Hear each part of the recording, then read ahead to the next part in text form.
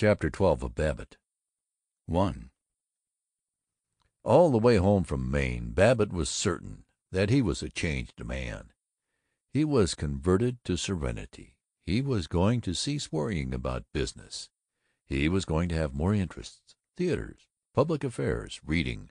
And suddenly, as he finished an especially heavy cigar, he was going to stop smoking. He invented a new and perfect method. He would buy no tobacco. He would depend on borrowing it. And of course he would be ashamed to borrow often. In a spasm of righteousness he flung his cigar case out of the smoking compartment window. He went back and was kind to his wife about nothing in particular. He admired his own purity, and decided, "Absolutely simple. Just a matter of will power." He started a magazine serial about a scientific detective. 10 miles on, he was conscious that he desired to smoke. He ducked his head like a turtle going into its shell. He appeared uneasy. He skipped 2 pages in his story and didn't know it. 5 miles later he leaped up and sought the porter. "Say, George, have you got a—" The porter looked patient. "You got a timetable?" Babbitt finished. At the next stop he went out and bought a cigar. Since it was to be his last before he reached Zenith, he finished it down to an inch stub. 4 days later he again remembered that he had stopped smoking, but he was too busy catching up with his office work to keep it remembered. 2. Baseball, he determined, would be an excellent hobby. "No sense a man's working his fool head off. I'm going out to the game 3 times a week. Besides, fellow ought to support the home team." He did go and support the team, and enhance the glory of Zenith by yelling "Atta boy!" and "Rotten!" He performed the rites scrupulously. He wore a cotton handkerchief about his collar. He became sweaty. He opened his mouth in a wide, loose grin, and drank lemon soda out of a bottle. He went to the game 3 times a week for 1 week. Then he compromised by watching the Advocate's Times bulletin board. He stood in the thickest and steamiest of the crowd, and as the boy up on the lofty platform recorded the achievements of Big Bill Bostwick, the pitcher, Babbitt remarked to complete strangers, "Pretty nice. Good work," and hastened back to the office. He honestly believed that he loved baseball. It is true that he hadn't, in 25 years, himself played any baseball except backlot catch with Ted, very gentle and strictly limited to 10 minutes. But the game was a custom of his clan, and it gave outlet for the homicidal and sides-taking instincts which Babbitt called patriotism and love of sport.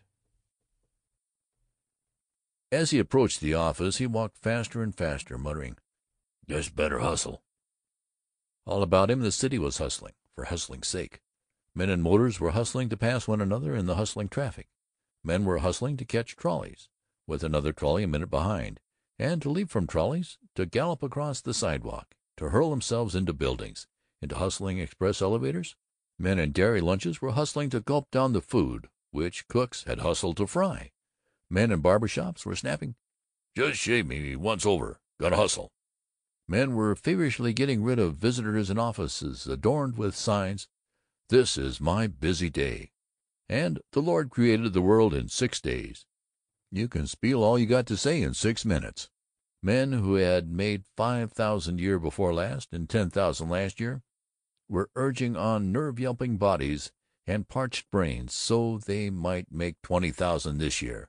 And the men who had broken down immediately after making their $20,000 were hustling to catch trains, to hustle through the vacations which the hustling doctors had ordered. Among them Babbitt hustled back to his office, to sit down with nothing much to do except see that the staff looked as though they were hustling. 3. Every Saturday afternoon he hustled out to his country club, and hustled through 9 holes of golf as a rest after the week's hustle. In Zenith it was as necessary for a successful man to belong to a country club as it was to wear a linen collar. Babbitt's was the Outing Golf and Country Club, a pleasant, gray shingled building with a broad porch on a daisy-starred cliff above Lake Kennepoose. There was another, the Tonawanda Country Club, to which belonged Charles McKelvey, Horace Updike, and the other rich men who lunched not at the Athletic Club, but at the Union Club. Babbitt explained with frequency, "You couldn't hire me to join the Tonawanda, even if I did have $180 to throw away on the initiation fee. At the outing, you've got a bunch of real human fellows and the finest lot of little women in town, just as good at joshing as the men. But at the Tonawanda, there's nothing but these would-be's in New York get-ups drinking tea. Too much dog altogether. Why, I wouldn't join the Tonawanda even if I wouldn't join it on a bet." When he played 4 or 5 holes he relaxed a bit.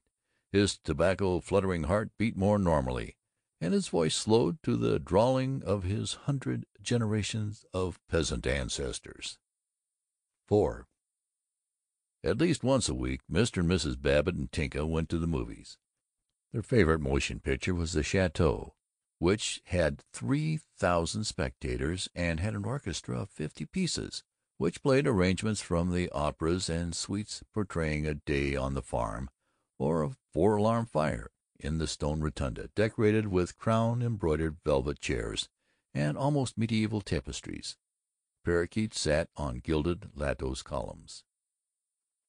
With exclamations of "Well, by golly!" and "You got to go some to beat this dump," Babbitt admired the Chateau.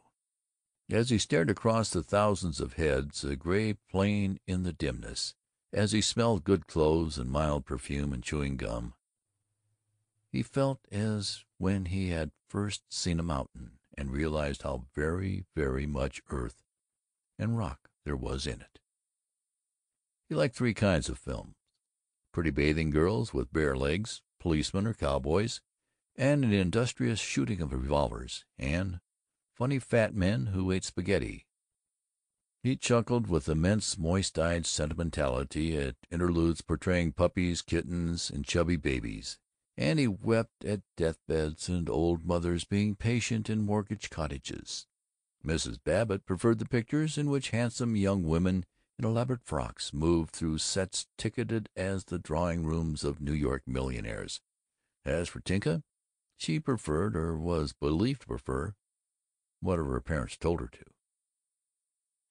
All his relaxations, baseball, golf, movies, bridge, motoring, long talks with Paul at the Athletic Club, or at the Good Red Beef and Old English Chop House, were necessary to Babbitt, for he was entering a year of such activity as he had never known. End of Chapter 12.